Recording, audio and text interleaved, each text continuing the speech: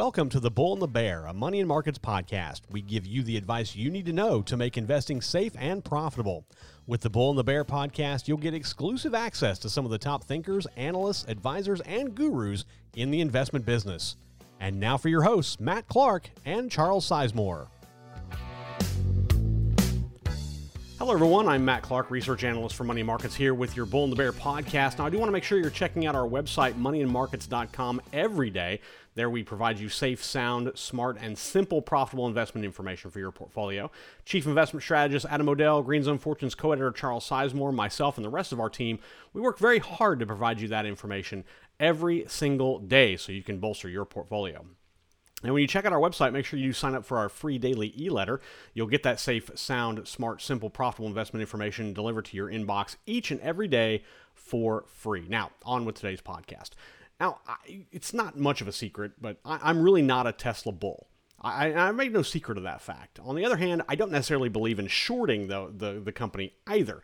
But nonetheless, I know it's not a popular opinion to be relatively neutral on Tesla. You're either really for it or really against it, and I'm really neither. But when the company released its quarterly earnings report, I looked at it pretty hard.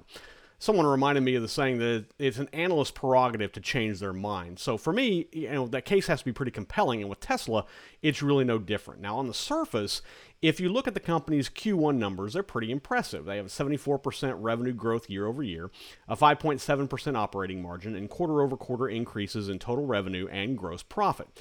And we all know the growth of the company's seen over the last several years. Its total revenue has jumped from $11.8 billion in 2017 to a massive $31.5 billion in 2020. That's a 168% increase in just 4 years.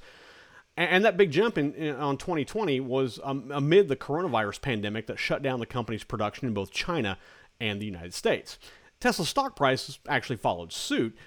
Since its stock split in August of 2020, Tesla shares have jumped 68% to where they're priced today. But the most recent quarterly report, however, did shed a little more light on how Tesla did so well. Of Tesla's $9 billion in auto sales in the first quarter, more than $500 million of that is attributed to regulatory credit sales.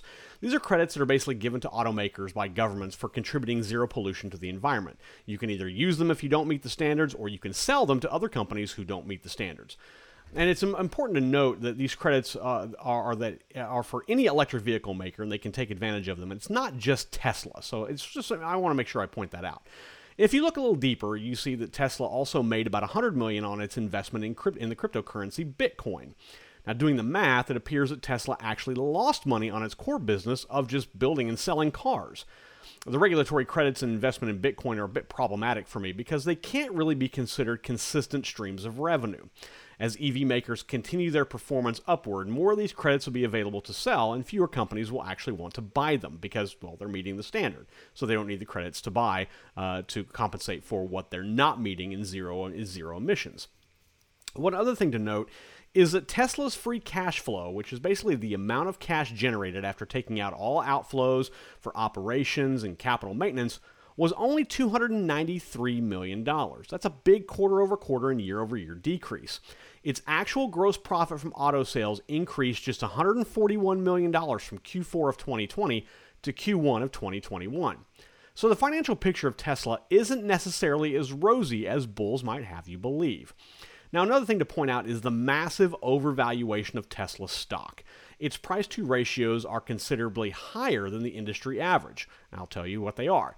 Right now, price to earnings for Tesla is 1,121. The auto industry average, 26.62. Its price to sales is 25.09. The industry average, 1.14. Its price to cash flow, 248.47. The industry average, 16.1. Price to book, 30.6 compared to the industry average of 3.01.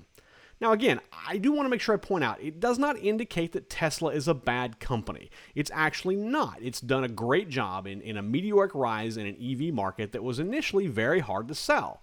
And now they're finding inroads to do so. But now there's more competition to that, and Tesla is going to start feeling the crunch of it. Now, it is while it's not a bad company, it's just one that if you're investing in a tech company or an auto company, is probably not one that I would look at right now, just because it's overvalued. It's still struggling to find money, to make money off of its core business, and I just don't see it yet. And I asked Chief Investment Strategist Adam O'Dell about this, and he actually said something pretty compelling. He told me, ultimately, Tesla's fate hinges on investors' feelings on Elon Musk and the Tesla brand cash. Now, if you think you're buying a profitable, well-priced car maker stock, you really aren't. That's indicated by the price-to multiples. If you want to buy into Elon or whatever he does next, and investors sustain confidence in him or what he does next, that's what you're really buying, for better or worse. So you're really not investing in a profitable car company or a profitable tech company. You're basically investing in Elon Musk. And if you're okay with that, fine. If you're not okay with that, then it's best you stay away.